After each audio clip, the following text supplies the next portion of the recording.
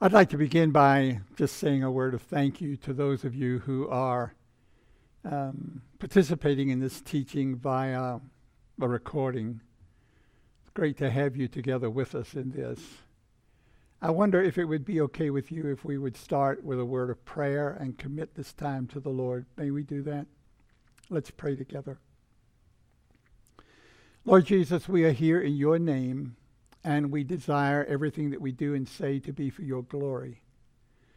So thank you that we can commit this time to you, the recording technicalities that we're dealing with, the words that will be spoken, the words that have been written.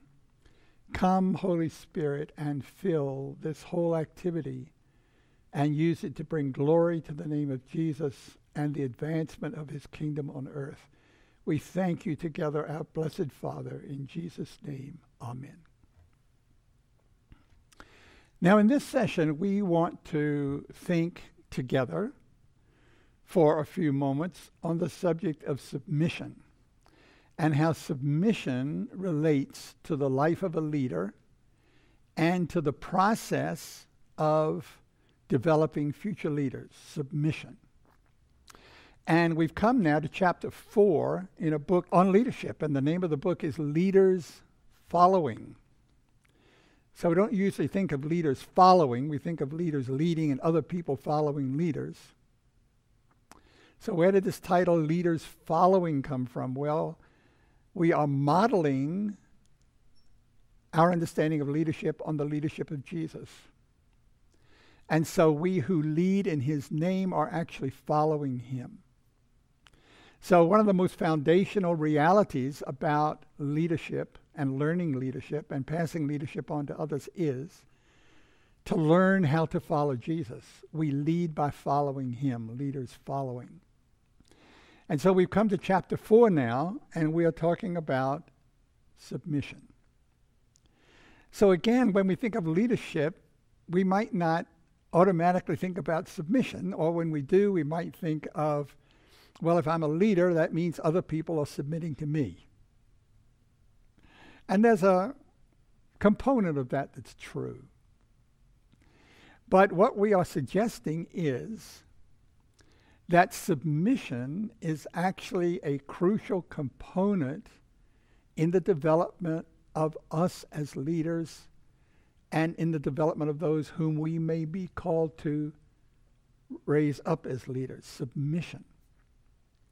So what has submission got to do with leadership? Leadership involves exercising authority.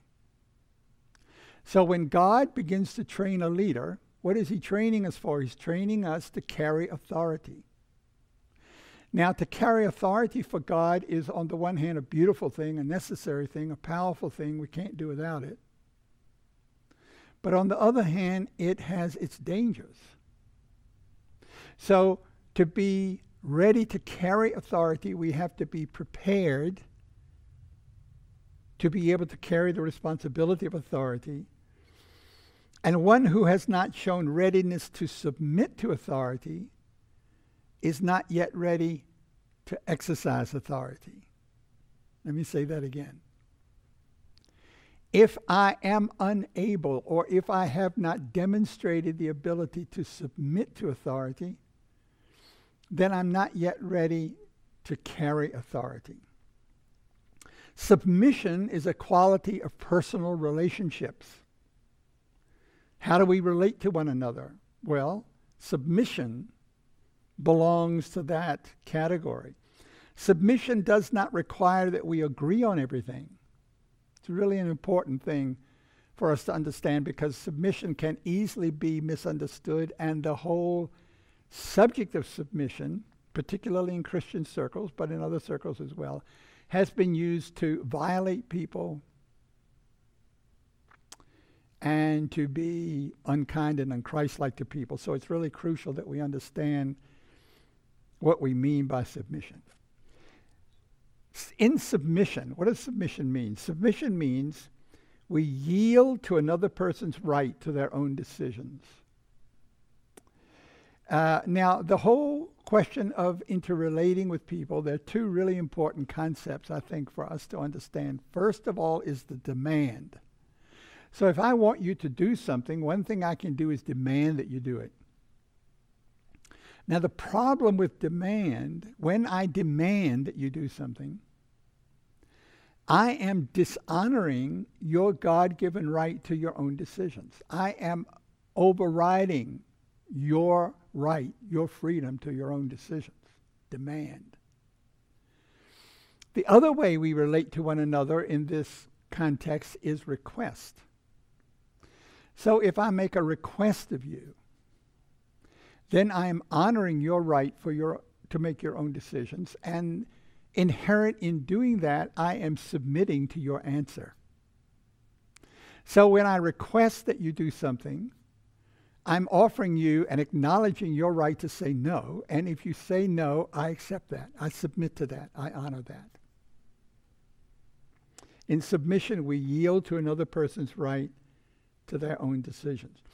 Submission does not require me to do everything someone wants me to do. This is another misunderstanding that people get with submission.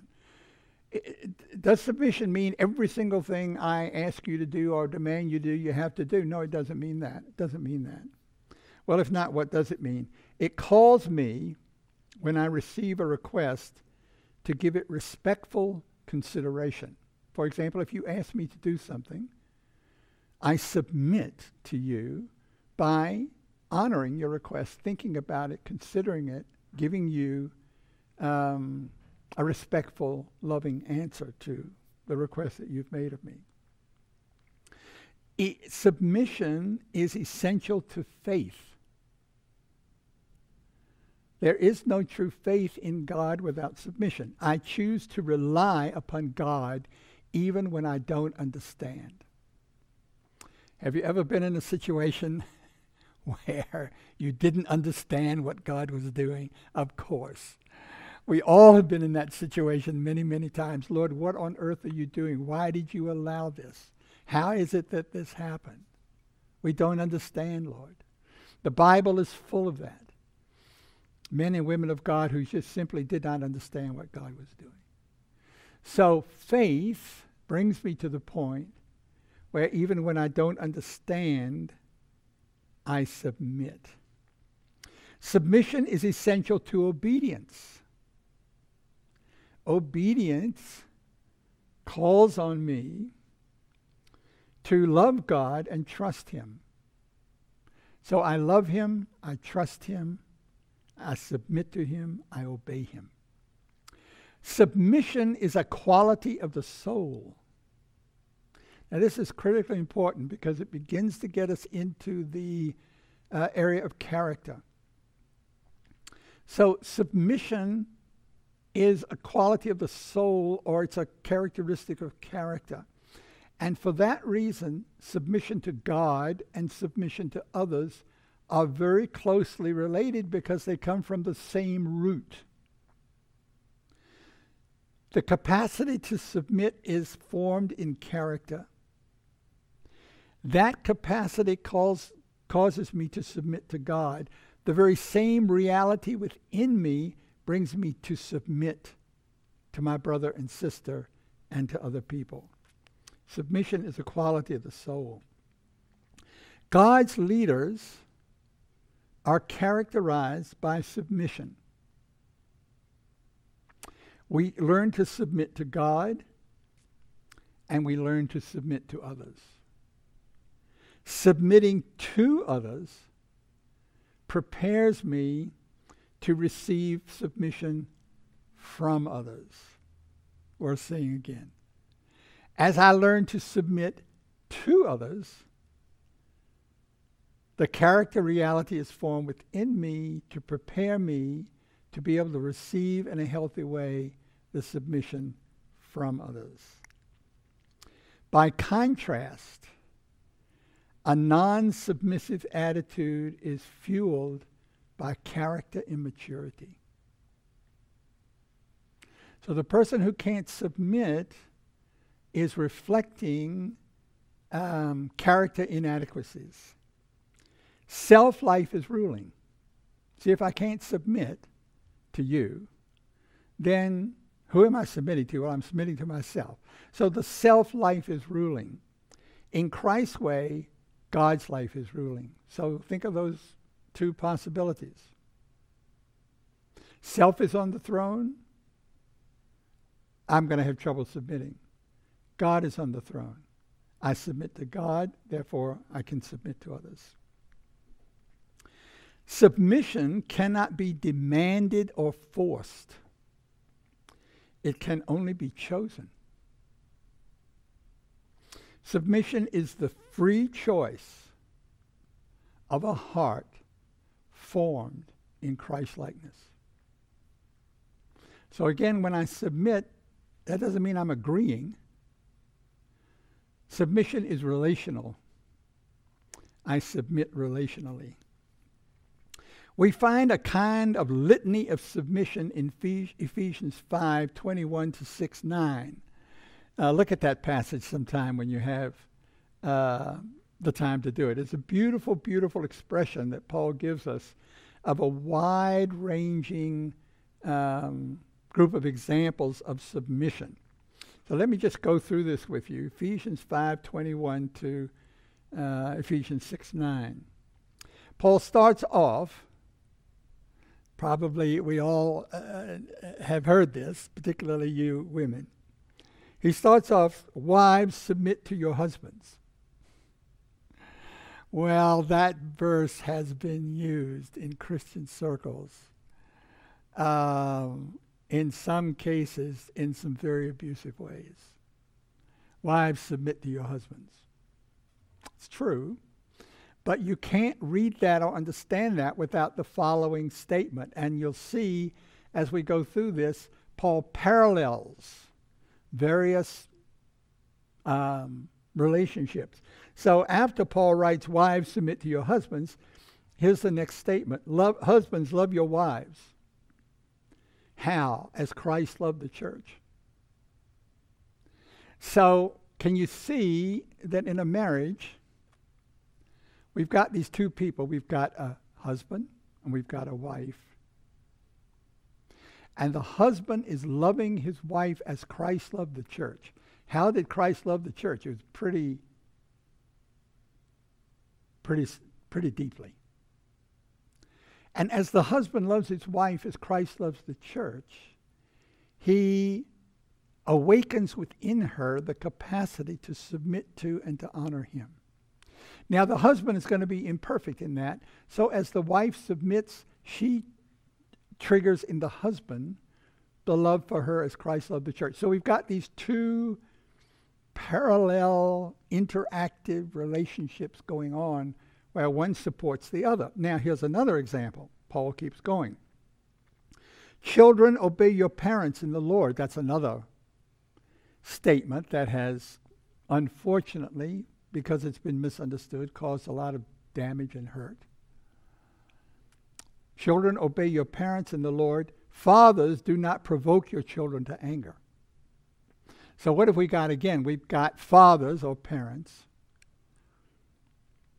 raising their children in such a way that they're seeking not to violate their children's will.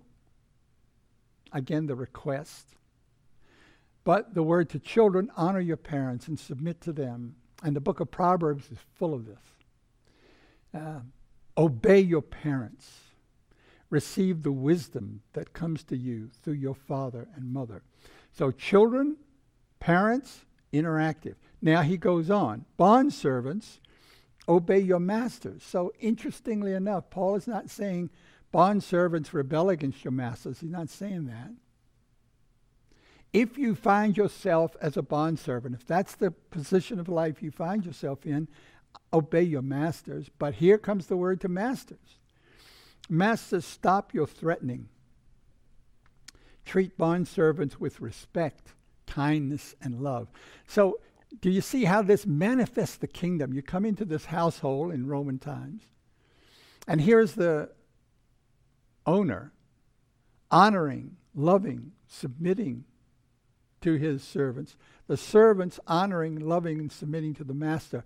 And this results in this beautiful manifestation of the kingdom of God where submission is visible to all. And so this gets us into this beautiful statement: submission is a love word. Submission is a love word. God submits to us. We're going to talk about that a little bit more in a minute. God submits to us. We submit to God. God is love. Out of his love, he submits to us.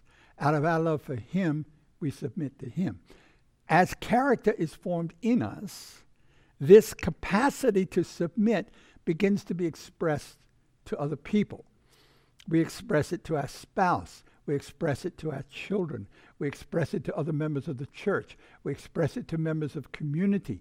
Whatever condition a person is in, we express love to them by submitting to and honoring them. Jesus combined true greatness.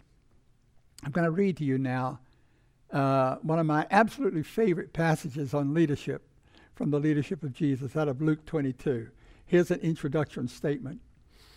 Jesus combined true greatness, authority, humility, service, and submission in this wisdom regarding leadership. So listen to the words of Jesus. Now, these words, this experience that Jesus had with the 12 came right after he initiated the Lord's Supper. Right after that. This is my body given for you. Do this in remembrance of me. This is my blood of the new covenant shed for you. Do this in remembrance of me. He just finished that. Then what do we read?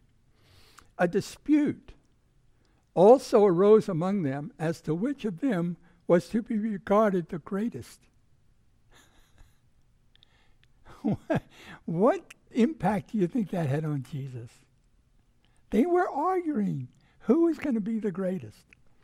And Jesus said to them, the kings of the Gentiles exercise lordship over them, and those in authority over them are called benefactors. But it's not going to be this way among you. It isn't going to be this way among you. You are not to behave the way the Gentiles behave. You who I am training to be leaders in the movement that I've come to catalyze, you are not to behave in this way. Rather, let the greatest among you become as the youngest. Let the leader as one who serves. For who is greater, the one who reclines at table or the one who serves? Is it not the one who reclines at table? But I, Jesus, am among you as one who serves. Now, submission characterizes the persons of the Trinity. So, God is a community of persons. And so what are the connections, the relationships, the quality of the relationships between members of the Trinity? God is love. Love is how the persons of the Trinity relate. The persons of the Trinity submit to one another in love. Now, just a few examples of that. The Father sent the Son. So we can imagine one day the Father came to the Son and says, I'm sending you on earth to become part of the material world that we created. And by the way, you're gonna end up being crucified. And the Son's response was submission. The Son submitted to the Father. The Son honors the Father. But the Father also honors the Son and has given him all authority. You know, if you think about the Father giving the Son all authority, you could think of Matthew 28, verse 18, where Jesus says, all authority on heaven and earth has been given to me. But I also love to think about John 13. Remember the scene that John describes for us in the 13th chapter of his gospel? It starts off by saying Jesus became aware that the Father had given all things into his hands, and that he had come from God and he was going back to God, and all things had been given into his hands.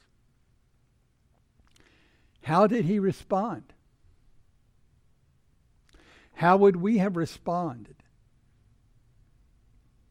if we had become aware that God had given all things into our hands? How did Jesus respond? He laid aside his outer garment. He took a towel and wiped it around his waist. He took a basin, poured water into the basin, and began to wash the disciples' feet. So this person, to whom all authority had been given, responded by washing the feet of his disciples. The Spirit anointed the Son for his earthly ministry. The Son is going to go away so that the Spirit may come. Now think of that. Through his earthly ministry, the Holy Spirit anointed Jesus. Jesus' power, the anointing of the Holy Spirit. But now Jesus is going to go away so that the Holy Spirit can come. So what is the Holy Spirit going to do once he comes? The Spirit will not glorify himself, but will give all glory to the Son. So right now on earth, the Holy Spirit is working. He's doing all kinds of things, and Jesus is getting the glory. So the Holy Spirit is thinking, this is a bum deal that I've got. I'm doing all the work, and Jesus is getting all the glory. Well, no. The persons of the Trinity don't relate in that way. They don't think in that way. They're not built in that way. They're working in submission to one another. The Son submits to the Father submits to the Son, the Spirit submits to the Son submits to the Spirit. And this beautiful interaction of the persons of the Trinity, permeated with submission to one another, is the example to the church. To know Christ is to experience him as this kind of person. Living in his presence, indwelt by his life, we gradually become like him.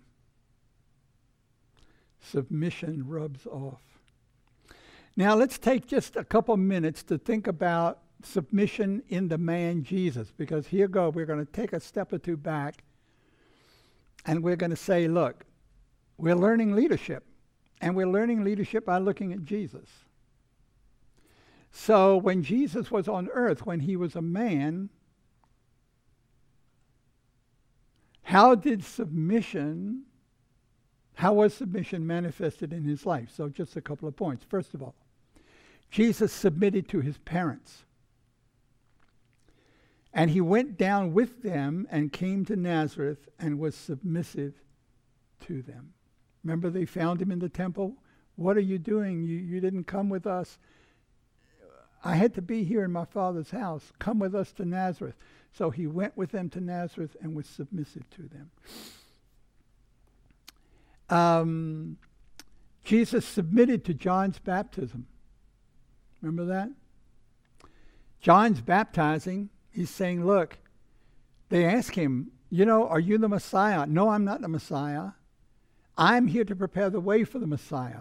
There's one coming after me. I'm not worthy to tie the strap of his sandals. I have baptized you with water, but he will baptize you with the Holy Spirit. So here is John, and all of a sudden he sees Jesus coming toward him. And Jesus has come to receive John's baptism, and John says, Lord, I am not worthy to baptize you. I should be baptized by you. And Jesus said, I know I want you to baptize me. That fulfills all righteousness. Jesus submitted to John's baptism. Jesus honored the synagogue. Jesus was often found in the synagogue. He attended the synagogue. He taught in the synagogue. He went throughout Galilee preaching and teaching in their synagogues. Jesus honored the priesthood. He healed a man and told him, go to the priest and tell the priest what God has done for you and offer the sacrifice that Moses commanded. So Jesus honored the priesthood. Jesus showed respect for and paid the 2 drachma temple tax. They asked Jesus, should we pay the tax? Jesus said yes. Jesus taught publicly in Jewish centers of worship. Do you remember when they came for him in the garden? And he said to them, why do you come with soldiers and swords and spears? I have always taught in synagogues and in the temple where all Jews come together. In other words, everything that I've taught has been in public, and I taught in the temple, and I taught in the synagogues, and I haven't done anything in secret. I'm not here to lead a rebellion. Jesus submitted, in the sense that we're talking about, to the Judaism of his day. So, this is a little confusing to us maybe because we think that Jesus was constantly fighting with the Jewish leaders. Jesus' issue with the Jewish leaders was they had strayed from the legacy of Moses, David, and the prophets, and they had inserted their own man-made religions, their own man-made traditions. So yes, Jesus, it's again back to this whole thing that submission does not mean we have to agree on everything. So Jesus constantly confronted the Jewish leaders with how they actually had left the true God-given legacy of Israel. And Jesus gives a great example of this. Let me just read you this passage from Matthew 15. Then Pharisees and scribes came to Jesus from Jerusalem and said, why do your disciples break the tradition of the elders, for they do not wash their hands when they eat? They're all uptight about this. Jesus answered, and why do you break the commandment of God for the sake of your tradition? Jesus spoke prophetically to the Jewish leaders of his day, but he submitted to the decisions they would make. His eyes were fixed somewhere else. His eyes were fixed on the kingdom of his Father. He was the King of the Jews. But submitting to the will of his Father, he submitted to the will of the Jewish leaders in their rejection of him. So Jesus submitted to his parents. He submitted to the Jewish leaders. He submitted to the authority of Rome. He said, render to Caesar the things that are Caesar's. Perhaps no scene in this connection is more poignant than Jesus' interaction with Pilate, the Roman governor. So here's the scene. Pilate, the Roman governor. Jesus has been condemned by the Jewish leaders. They deliver him to Pilate. Why? They want him crucified. They can't crucify him. Pilate can crucify him. They deliver him to Pilate. Pilate examines him and realizes, this man hasn't done anything. These people are delivering him because of envy. So at one point he says to Jesus, do you not speak to me? Do you not know that I have authority to release you and authority to crucify you? Jesus answered him, you would have no authority over me at all unless it had been given to you from above. So Jesus submitted to the authority of Rome.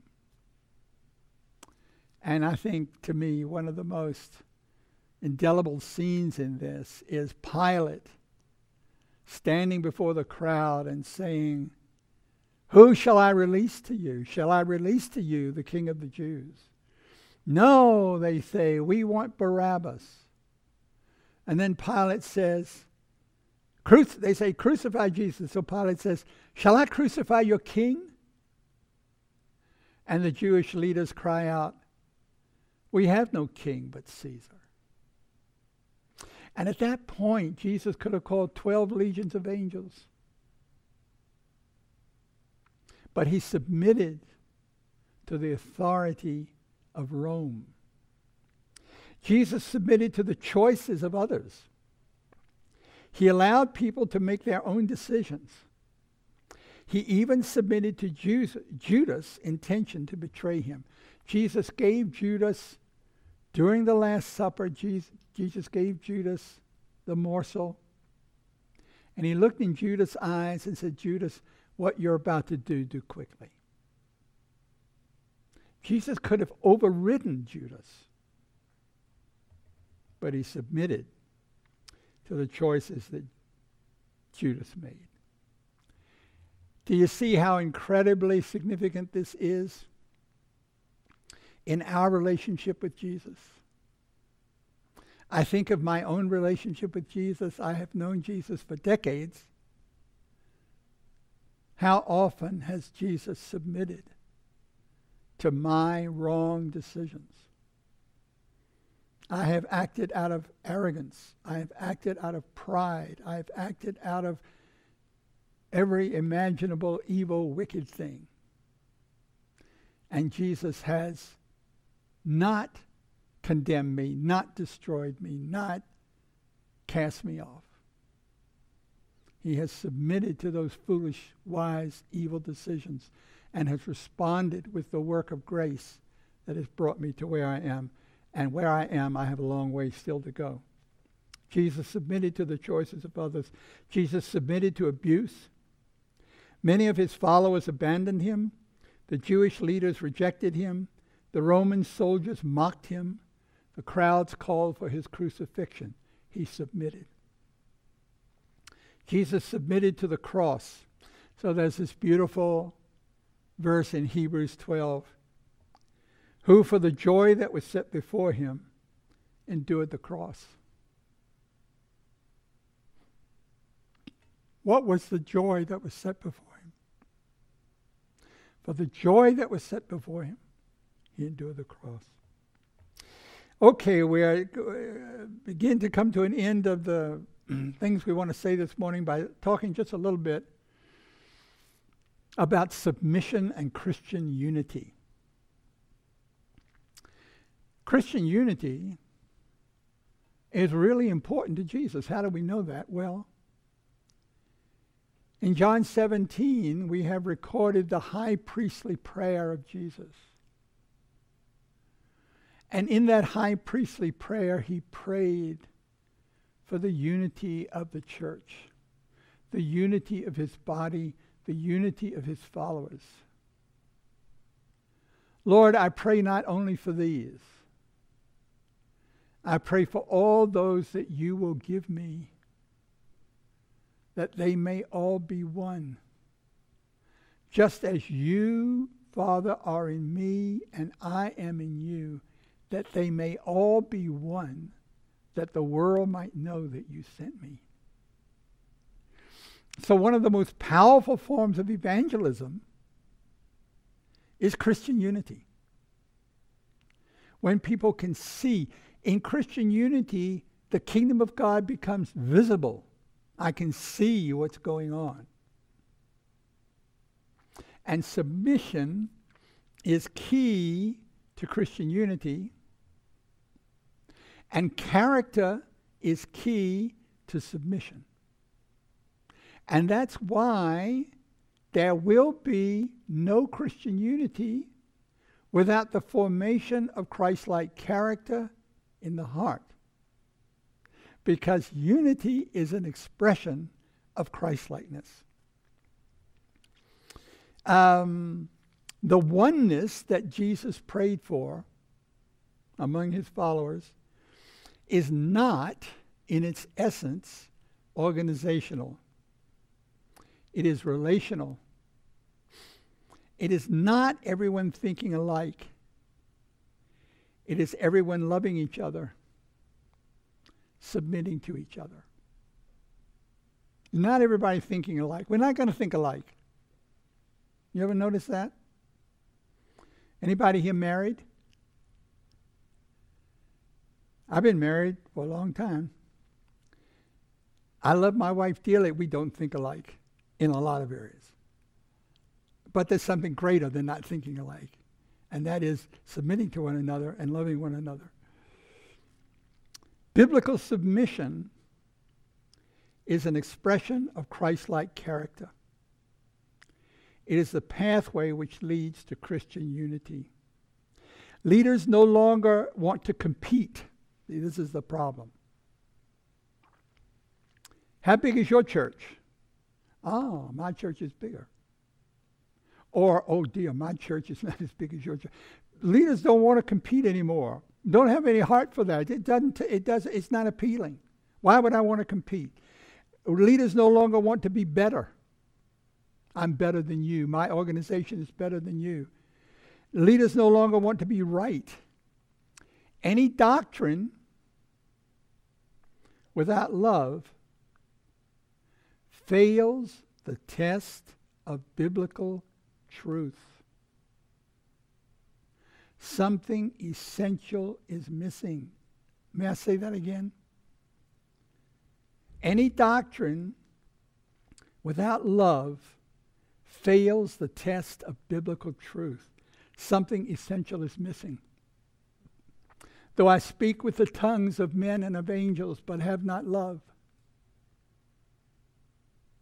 I am a noisy gong or a clanging cymbal. Have you ever heard people say men don't cry? Well, it's not true. Especially old men. Old men cry. Something essential is missing. Leaders have followers. When leaders submit to one another in love, followers learn to do so as well. So here's the role of leaders in Christian unity. Leaders are responsible to bring the church together. We have that responsibility. It's Christ's heart. We are leading in his name. Our responsibility is to bring the church together. How do we do that? By arguing? That's not going to do it. We don't bring the church together by arguing. We don't bring the church together by winning. We bring the church together by modeling submission, loving humility and submission to one another.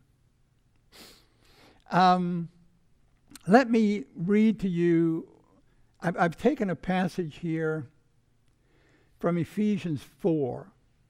It's a really significant passage to me that contains within it the teaching on the fivefold ministry callings of Ephesians 4. And let me just read you these words. Some is missing, but I've edited this down so it's more concise. But this is all from Ephesians 4, 11 to 16, if you want to check it out. And he gave the apostles, the prophets, the evangelists, the shepherds and teachers. Why? To equip the saints, until we all attain to the unity of the faith. So what is the purpose of equipping the saints? What are we equipping them for? We're equipping them to bring them to the unity of the faith, to mature manhood. Lack of unity, quarreling, division, strife, all this is immaturity. It's childishness. It's Christ unformed in the life. So that we may no longer be children. Rather, we are to grow up. So there's a place, brothers and sisters, for leaders to say, in all humility and in all kindness and in all gentleness and all love, to say to Christ people, grow up. Grow up. And as we grow up into full maturity in Christ, a beautiful, wonderful, indescribably precious unity will permeate throughout those who name Christ as their Lord. Expanding this teaching might look something like this. Apostles submitting to other apostles. Apostles not trying to be better, but submitting to other apostles. Apostles submitting to prophets, evangelists, teachers, and pastors. Prophets submitting to apostles. This whole thing of apostles and prophets. What is the answer to competition and disagreements and arguings and contempt? The answer is submitting to one another, loving one another, honoring one another. Elders submitting to apostles and prophets and other elders. Bishops submitting to bishops. Now, we all come from different Christian traditions. I'm personally part of the Anglican tradition. We have bishops. Others of you have bishops. Roman Catholics have bishops. Eastern Orthodox have the equivalent of bishops. But non-denominational churches also have recognized leaders that are serving an oversight role. So what we need, what will be very helpful, is bishops submitting to bishops. Where bishops submit to bishops or overseers submit to overseers, unity is going to spread. Bishops submitting to priests, priests submitting to deacons, pastors submitting to other pastors, missionaries submitting to pastors, men and women submitting to each other. Men and women submitting to each other. Leaders from the West submitting to leaders from the majority world. And the list could go on and on. Let me close by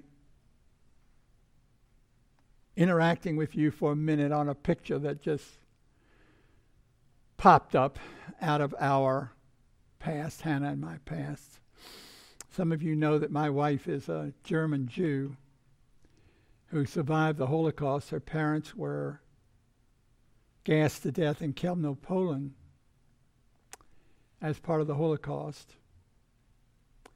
And we, on one occasion, were praying around the city of Cologne because that's the last place that Hannah lived with her parents as a 7-year-old child before she was evacuated to England without her parents. And there was a group of us praying in Cologne, near a park, right in front of the place where Hannah and her parents had lived in 1939. Right across the street from the Ruhn Synagogue, a really important synagogue in Cologne. And a group of Germans praying. They were praying, we prayed throughout the city. And as I looked at that picture of a group of us standing around, in the middle was a Messianic Jew, that's Hannah. She was the shortest. But standing very next to her was a Roman Catholic priest. Very godly man who'd spent his whole life as a missionary in Africa. Next to him were 2 German state church Protestant leaders.